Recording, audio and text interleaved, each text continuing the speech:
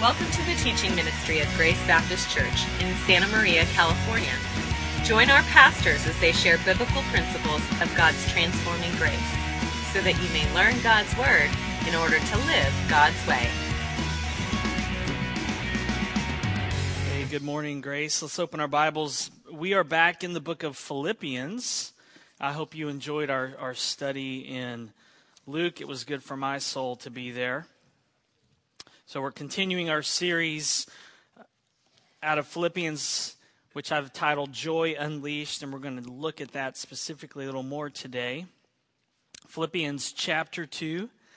Let's pray as we begin. Father, you are the glorious God, and we worship you this morning. Fallen, sinful people who have been saved by your glorious grace, and we pray that you would get glory through our messed up lives as we endeavor to live by faith in the gospel message. God, you are infinitely glorious, God, and we don't even fully understand how awesome and incredible you are, but we've tasted that the Lord is good, and so we say that you are the great God.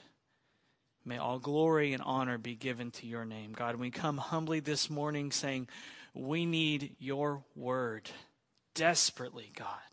So would you make us a people who love your word and value it more than all the silver and gold in the world, that your word, Father, would become to us even now as we open it sweeter than honey is to our lips. Help us, we ask in Jesus' name. Amen. Today we're going to be discussing what I like to call gospel rehearsal. We're going to be reminded again that we need to learn to rehearse the truths of the gospel message. If you remember from about 5 weeks ago when we closed out Philippians 1, our big idea was that we sync our lives up with the gospel when we preach the gospel to ourselves. So that's what we're going to be talking about today. How do we rehearse the gospel? How does a disciple preach the gospel to him or herself? We do it when we take God's word and we read it and we meditate upon it and we memorize it, and then we speak it to ourselves and we remind it of its truths, and we make our lives and our thoughts submit to the authority of God's sovereign word. So that's what I think Paul is wanting of the Philippian church in chapter 2, because he wants them to have the same mind, he says. So here's our big idea for today. Joy is unleashed in a church community when disciples renew their minds and renew their affections. Joy will be unleashed in this church when we as a church begin to renew our minds with God's word and renew our affections for one another. And that's what Paul's going to show us today. Look at verse 1 and 2. So if there is any encouragement in Christ, any comfort from love, any participation in the Spirit, any affection and sympathy, complete my joy by being of the same mind, having the same love, being in full accord, and of one mind. You see the mind there 2 times. You see the affections. He says having the same love, being in full accord. So that's the point that Paul is trying to get across to the Philippians. They need to be renewing their minds and renewing their affections for one another, and ultimately their affections for God. But before we dive in here to these verses, let's kind of back up to chapter 1 that we saw several weeks ago. We saw in verses 27 through 30, Paul was reminding the Philippian church that their citizenship was in heaven. He said, live your life in a manner worthy of the gospel, or let the gospel shape you in the way that you live. He was telling them to sync their lives up with the gospel message. And then Paul said in verse 27, he said, standing firm in one spirit, with one mind, striving side by side for the faith of the gospel. If you remember from 5 weeks ago, I argued that verse 27 is better translated as an objective genitive in the Greek. Now, I know that means nothing to you, okay? There's several ways to translate this phrase here, and I take it as an objective genitive, translating it this way: striving side by side for faith in the gospel. The object of the faith is the gospel, having faith in the gospel. And I argued that Paul was telling the Philippian church they needed to fight side by side with one another to believe the gospel message. So that when one Philippian church member says to another, I don't feel justified and blameless in the Lord's eyes, that other Philippian believer would come along and say, no, we know the scripture. We need to fight for faith in the gospel message. So Paul was wanting the Philippian church to renew their minds, to have these gospel thoughts, to rehearse the gospel in their mind, and to review the gospel message. And it starts for any disciple in the way that we think. If we're to live a life by our actions and our thoughts and our motives, our deeds, as gospel citizens, it must begin with the way that we think. The way we think will determine how we live. We see this in a key word that Paul uses in the book of Philippians. He uses this Greek word, phroneo. 26 times it's used in the New Testament, 23 times by Paul. 10 of the times that Paul uses it, he uses it here in 10 of the 23, he uses it here in Philippians. We're going to see it 2 times in today's passage. This word, phroneo, means to think a given way and then to act upon it. It's not merely just thinking something in your head. It's thinking a given way and then acting upon it. See, as believers, the way we think is intimately related to the way that we live. As we believe, so will we behave. And that's what Paul is saying here. He wants them to think a certain way and then be moved to action. See, our thinking and our behavior aren't two separate events or things that happen. They're related. They go together. Our actions flow directly out of the way that we think. So our thinking is not merely an activity of the mind. Our thinking is a movement of the will. It means right thinking leads to right living. Gospel thinking leads to gospel living. And we saw that in verse 27 when Paul said, fight for faith in the gospel. We must keep believing in the gospel. When Satan comes to you and says, I can't believe you said that or thought that or did that, or I can't believe the motive that was driving you, you preach the gospel to yourself. When he tries to condemn you and you say no, Romans 8:1 says there is no condemnation for those who are in Christ Jesus. You preach the gospel to yourself when you don't feel forgiven and you say that God's word says in 1 John 1:9 that when I confess my sins, he is faithful and just to forgive me of my sin and to cleanse me from all unrighteousness. When you feel dirty because of your sin and you think that you cannot come into God's presence, you preach Hebrews 4:16 to yourself that says we can draw near with boldness to the throne of grace to find grace and mercy in time of need. That's what it means to preach the gospel to yourself. That's what it means to rehearse the gospel. That's what it means to review the gospel. And that's how you renew your mind. All right, now we're ready to move into chapter 2. In verse 1, Paul says, so if there is, linking verses 27 and 30 with chapter 2, you don't see it in the English, but in the Greek, it's if. Paul is saying this, if there is any encouragement in Christ. He's posing that question to the Philippians, and I'm posing it to you now. If there is any encouragement in Christ, has anyone here ever experienced encouragement through God's word or through other people? Anyone experienced encouragement in the church body? Has anyone had any comfort from love? Has God comforted you with his love, the hope and the promises in his word or his love through other people? Has anyone experienced participation in the Spirit? It's the word fellowship. Have any of you experienced real fellowship with other believers here? You've participated in the Spirit's work in your life. Or has anyone experienced affection and sympathy? Have you ever felt truly cared for by other people here? Or have you truly cared for someone? It's interesting, the word there, affection, is, we saw it in chapter 1 earlier. It's the word for the gut or the bowels. Paul is saying, do you feel for people in your gut? Do you truly care for them? Has anyone ever experienced any of these 4 things? Paul's posing that to the Philippians. He's saying, if encouragement, if comfort, if participation, if affection and sympathy, then he says, complete my joy by having the same mind, Same love, being in full accord and of one mind. Paul is saying, if the gospel has been at work in your life, then I want you to complete my joy by having the same mind, thinking the same thoughts, having the same love, being united and have one accord. Paul wants his joy to be maximized and unleashed. And he says, you Philippians can do that for me when you live this way. Now, we saw in chapter 1, verse 25, Paul already said that he's working for their progress and joy in the faith. Paul says, you know what?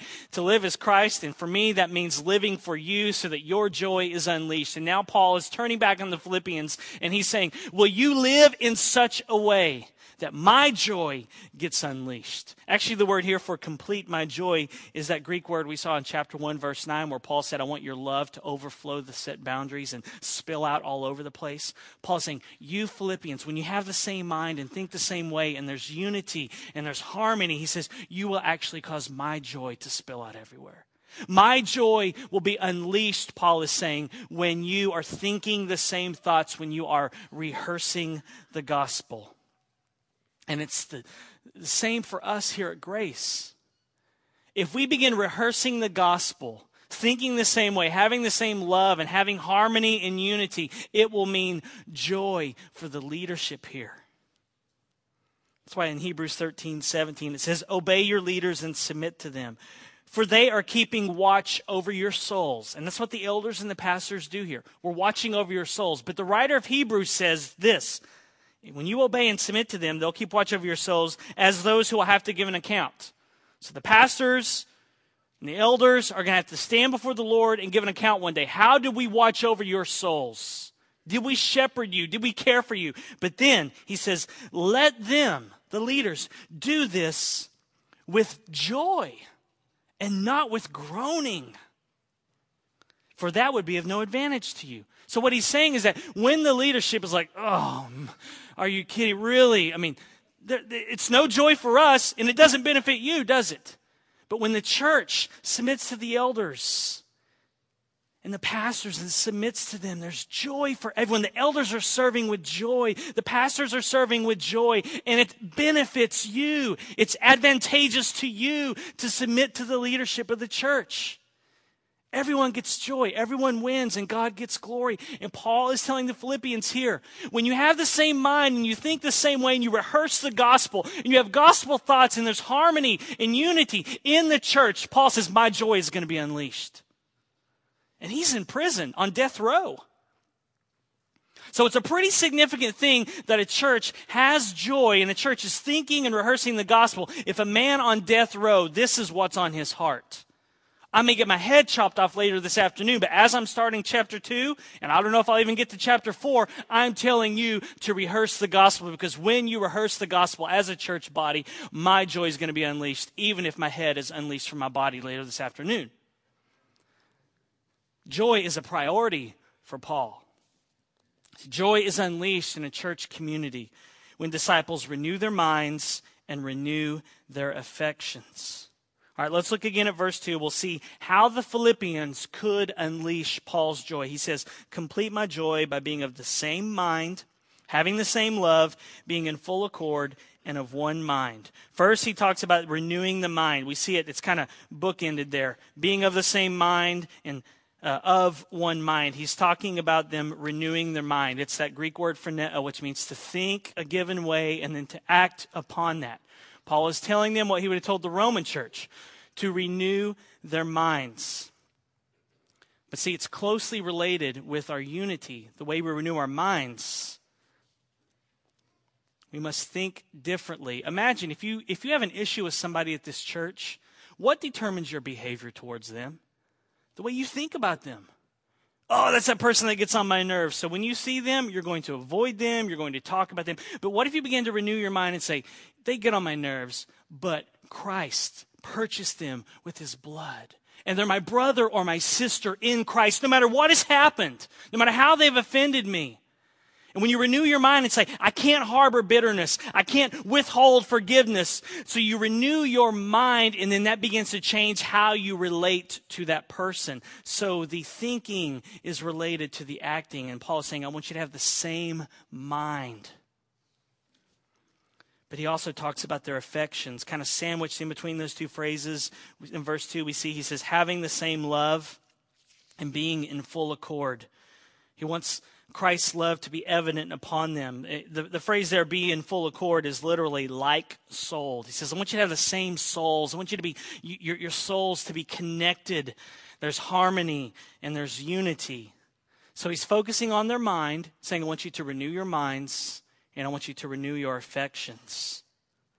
And then there'll be unity. And then Paul says, and then my joy will be unleashed. Joy is unleashed in a church community when disciples renew their minds and they renew their affections. Now, here's the real practical portion of the sermon. Now we're moving in the how-to. How do disciples rehearse the gospel so that we become like-minded? How do we renew our minds? How do we renew our affections? If joy will be unleashed here at Grace when we renew our minds and when we renew our affections, then how in the world do we do it? That's the million-dollar question. And Paul has the answer for you, and I have the answer for you. We do it with the Word of God. That's as simple. You thought it was going to be something really big, didn't you? I'm not that smart. You do it with God's Word. You renew your mind with God's Word, and you renew your affections for other believers with God's Word. And ultimately, you renew your mind and your affections so that you renew your affections for the God who has saved you. Now, here's the how-to, okay? Gospel rehearsal produces like-mindedness in disciples when we are consuming God's Word. When we rehearse the gospel with Scripture, then joy will be unleashed in here. Let me give you 3 ways today to use Scripture to renew your mind and to renew your affections, okay? My prayer for us as we move into 2012 is that we would literally all have the same minds. We'd all be focusing upon the same scriptures as we go through the new year. First, though, the way you renew your mind is you have to read God's Word. Listen, you will never grow as a disciple of Jesus Christ if you never open His Word and read it. You won't. You need to have your mind renewed by God's Word. Now, if you can't read or you struggle to read, get Scripture on CD. I'm okay with that. But is Scripture coming into your mind and into your heart and into your life? So I'm going to propose to you that you get a Bible reading plan for 2012. It's not too late. The day's not over. You can start today. Okay, I'm going to put it up later on the Grace Santa Maria Facebook page. I'm going to put it on my Facebook page. I'm going to put it on my blog. I'm going to put a link to another blog where a man has listed, 8 or 9 different Bible reading plans for the year. You find the one that works for you, okay? And if you want to know about my plan, I'll tell you my plan. Mine's a radical plan. I want to read through the Bible 4 times this year. What I've done is taken this Bible here, taken the number of pages, divided it by 90 days. And so if I read around 11 pages of my Bible a day, I can read through the Bible in 3 months, and I can do it 4 times a year. That means by the time I'm 80, if I do this, I will have read through the Bible the last 40 years of my life 160 times. So if you want to get crazy with that, you can. If you want another crazy reading plan, let me give one to you. It's by a man named Grant Horner. Maybe some of you have heard of it. Teaches at the Master's College. This is what he said as he was interviewing for a position at Master's College. I think he's a philosophy teacher. He wasn't in the Bible department, I don't believe. This is what he says.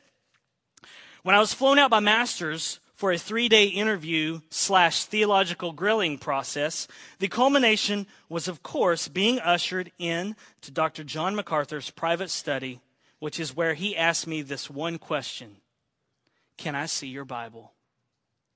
I thought he would be horrified because it looked like it had been through a typhoon.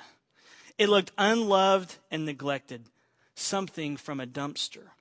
It was unbound with stringy mess and paper debris hanging out. I was so embarrassed. I thought he would chastise me and recommend I get a new study Bible if I was serious about the Word. No doubt which study Bible he would recommend.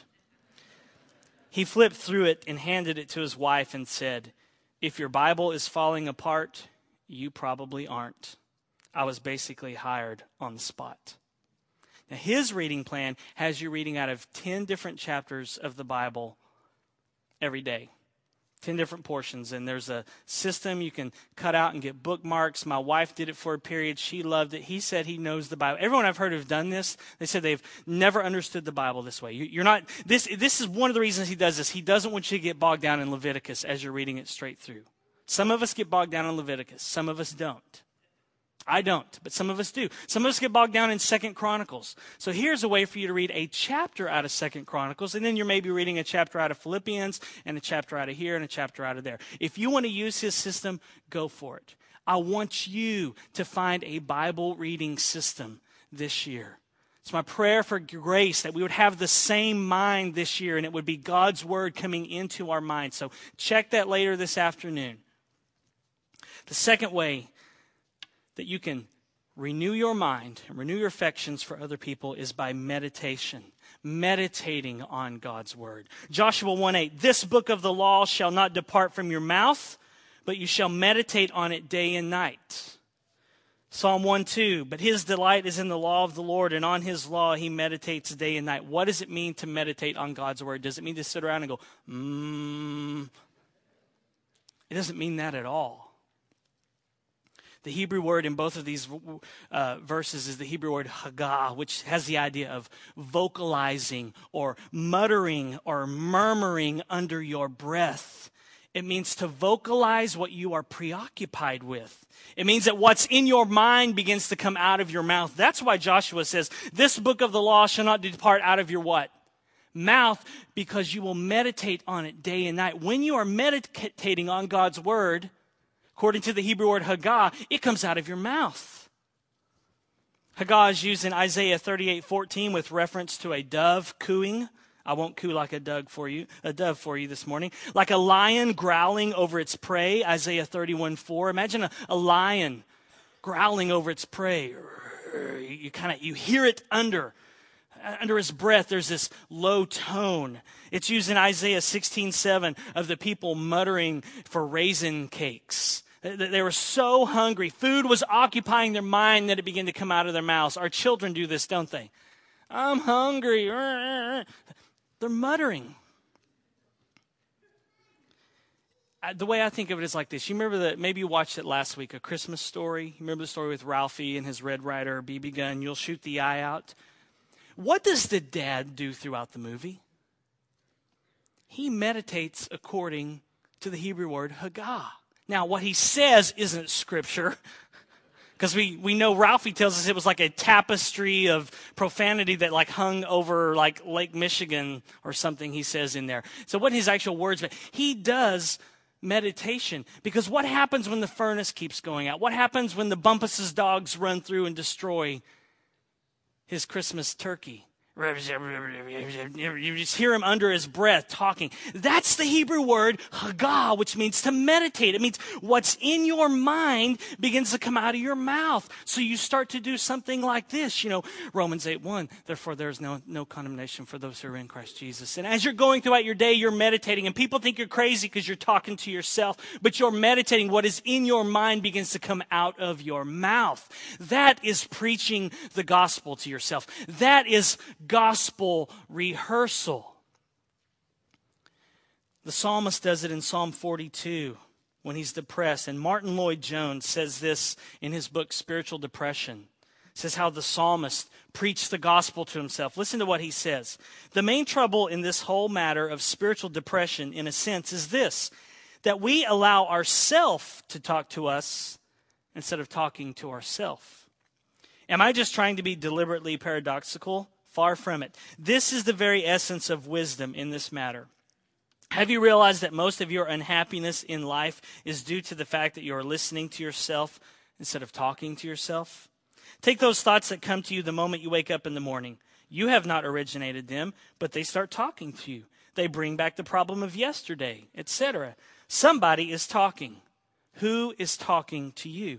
Yourself is talking to you. Now, this man's treatment in Psalm 42 was this. Instead of allowing this self to talk to him, he starts talking to himself. And he asks the question, why art thou cast down, O my soul? He asks. His soul has been repressing him, crushing him. So he stands up and says, self, listen for a moment. I will speak to you. Do you know what I mean? If you do not, you have but little experience.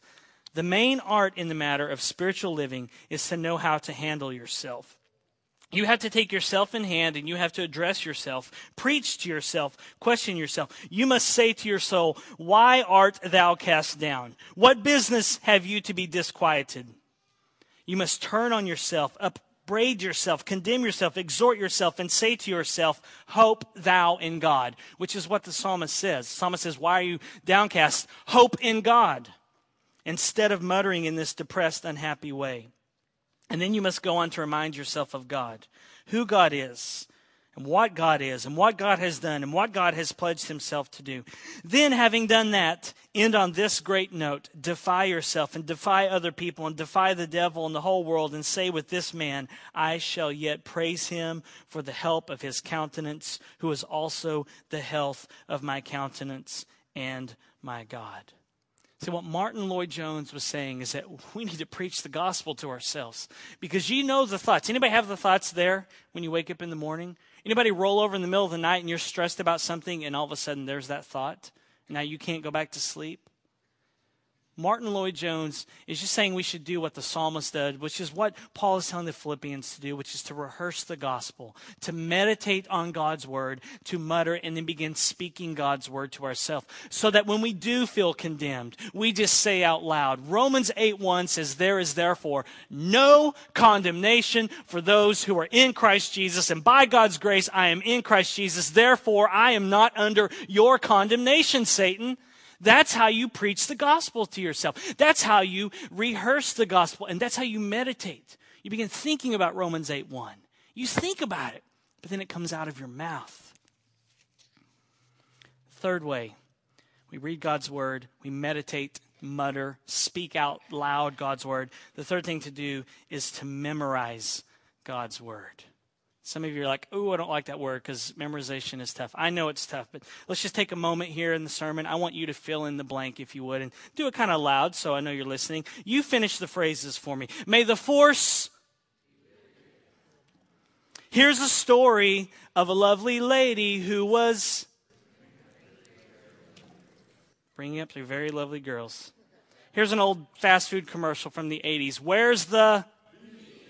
Okay. How about this one from a movie with, I think, Tom Cruise. I can't remember who's in it. Show me the... Okay. And here's one. Sometimes you want to go where everybody knows your name. See, you guys are good at memorization, aren't you? I tricked you. Because those of you who would say, I can't memorize, I'm like, well, how many of those did you answer? Okay. I understand. It can be hard to memorize. Okay.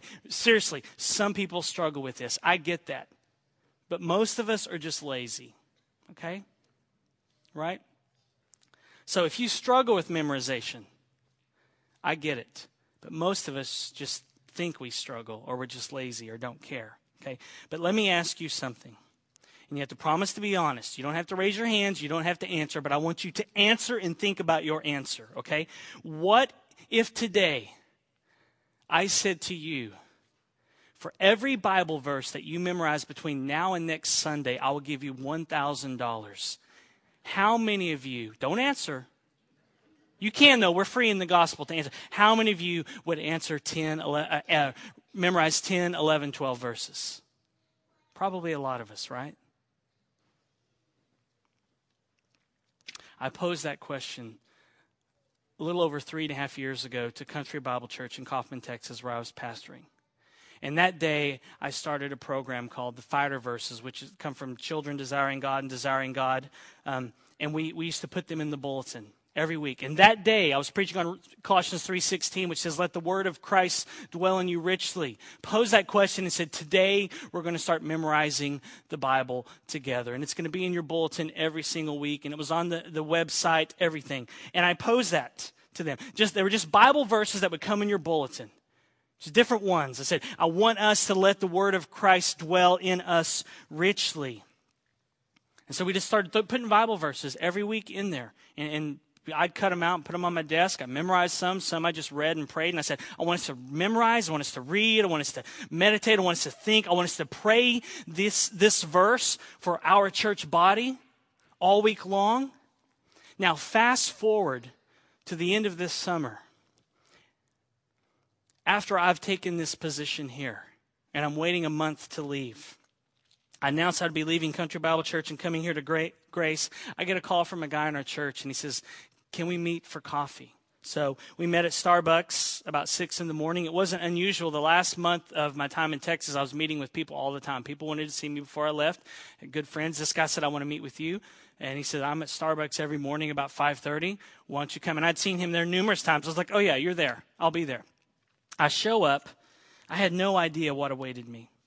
Now, I consider this man a dear friend, close to Heather and I. We weren't super close that we hung out all the time, but there was a connection with our family and their family. This family loved us. He would buy me Starbucks gift cards and coffee every year. He'd show up with bags of coffee. And Heather and his wife, Lisa, had a connection, and they had interest. And so we just had this connection with this family. We weren't super great, deep friends, but I show up. I had no idea what was going to happen. I sit down outside, and he starts weeping. He starts weeping uncontrollably. I don't know what's happening. And then he said to me, I'm just kind of paraphrasing what he said. He said, when I got the letter in the mail that you were leaving Country Bible Church and going out to Grace in Santa Maria, he said it felt like a kick in the gut. And he said, I couldn't think, I couldn't sleep, I couldn't breathe. He said, I felt like I was losing a good friend, but he said, I knew that we weren't super close. So he said, I knew it wasn't that our friendship was so deep. He said, I just couldn't put my finger on it. He said, I got to tell Lisa, I don't know why I feel this way. He's just weeping. He said, I got the letter and was just weeping. It was like a kick in the gut. And then he said, it dawned on me. Why am I feeling this way when we weren't super close? And he said, because I felt like I was losing God's word. He said, how am I going to get God's word? And I was a little confused because I thought, well, you'll get another pastor and he'll preach and you'll get God's word. And then he proceeded to pull out these 2 stacks of paper that are clipped together. And here's a picture of it. I took a picture of it because I was so moved. This is the bottom portion. This is like half of our bulletin there. And these are full of fighter verses that he had clipped off. And he told me, over 3.5 years ago, you challenged us to memorize these verses. And he says, I have memorized every single one of them. I'd given up. I didn't think anybody did it. I put them in the bulletin every week thinking, I'll pray this verse. Sometimes I'll memorize it. He would occasionally call and say, I missed church. What's the fighter verse? I didn't think anybody else was doing it. I'd kind of given up and was frankly kind of depressed about it because I thought nobody's doing this thing that I wanted us to do, including myself. This guy pulls out 350 of these verses that he has clipped together. In fact, many times the fighter verse is more than one verse, so he has memorized over 400 verses. This man, it's not like he works part-time and has nothing to do. He's an attorney. He has 4 kids, and one of his children is a special needs child.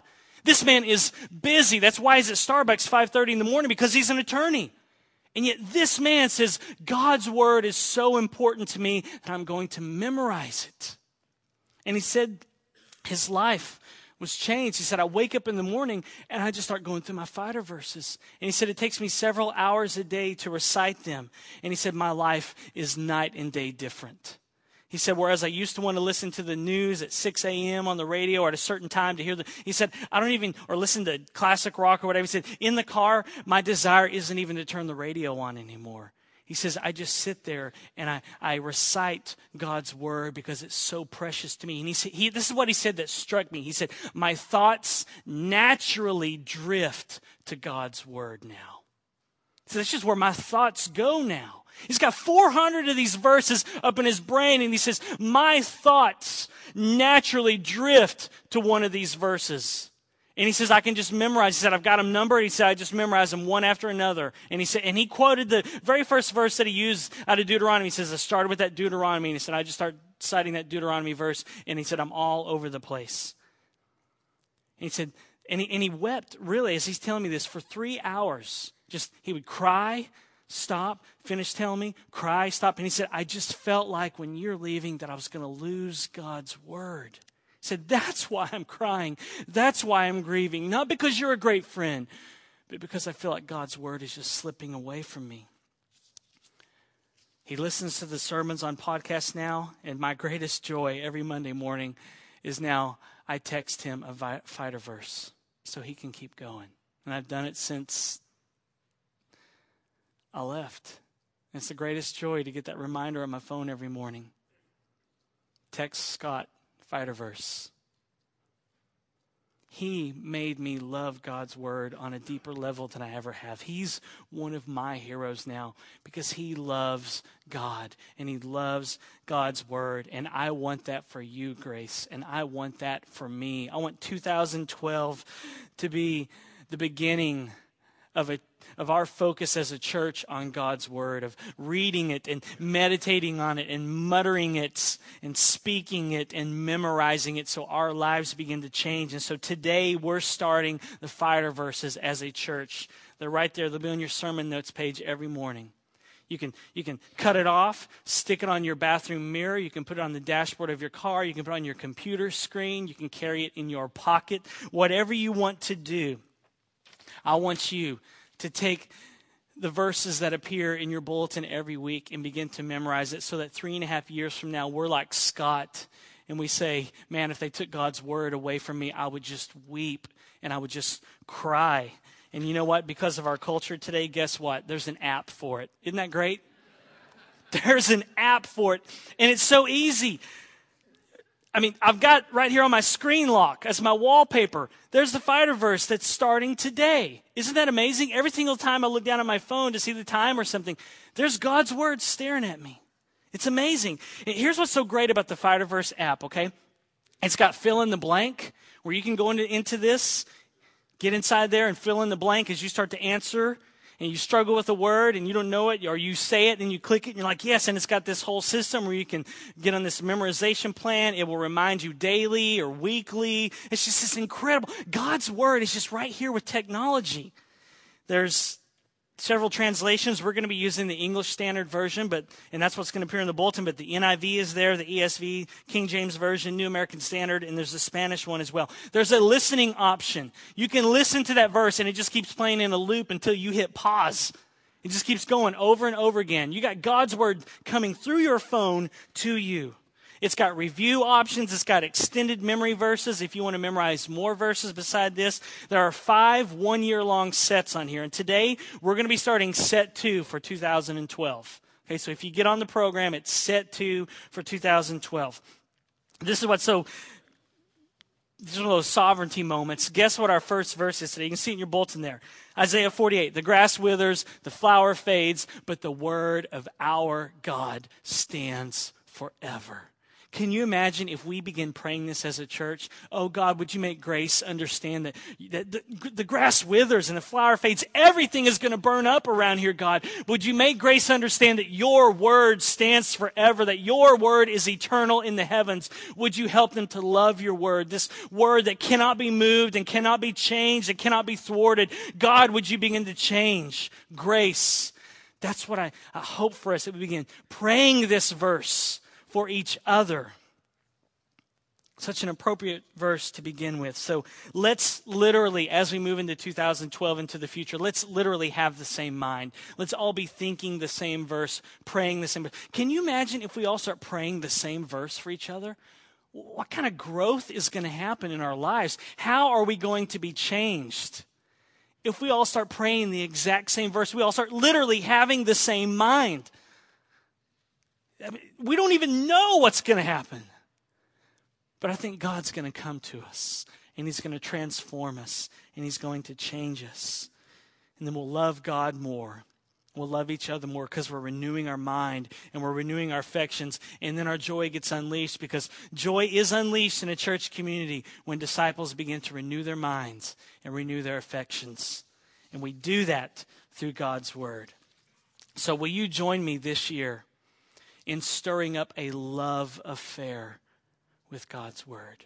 Would you join me in stirring up this love and this passion in your heart for this book that you can have right here, or that you can even have on your phone? Would you join in praying this fighter verse for you and this church and your children and the singles and the older folks in this church and the younger folks and the babies in the nursery? Would you begin praying this verse for Grace so that we renew our minds and renew our affections, and then our joy is unleashed? My prayer for us for 2012 is that we would just fall in love with God's word again. fall in love with God, that we would be like the psalmist in Psalm 119:72. The law of your mouth is better to me than thousands of gold and silver pieces. We'd be like the psalmist in Psalm 19. Listen to this like love song he writes about God's word. The law of the Lord is perfect, reviving the soul. The testimony of the Lord is sure, making wise the simple. The precepts of the Lord are right, rejoicing the heart.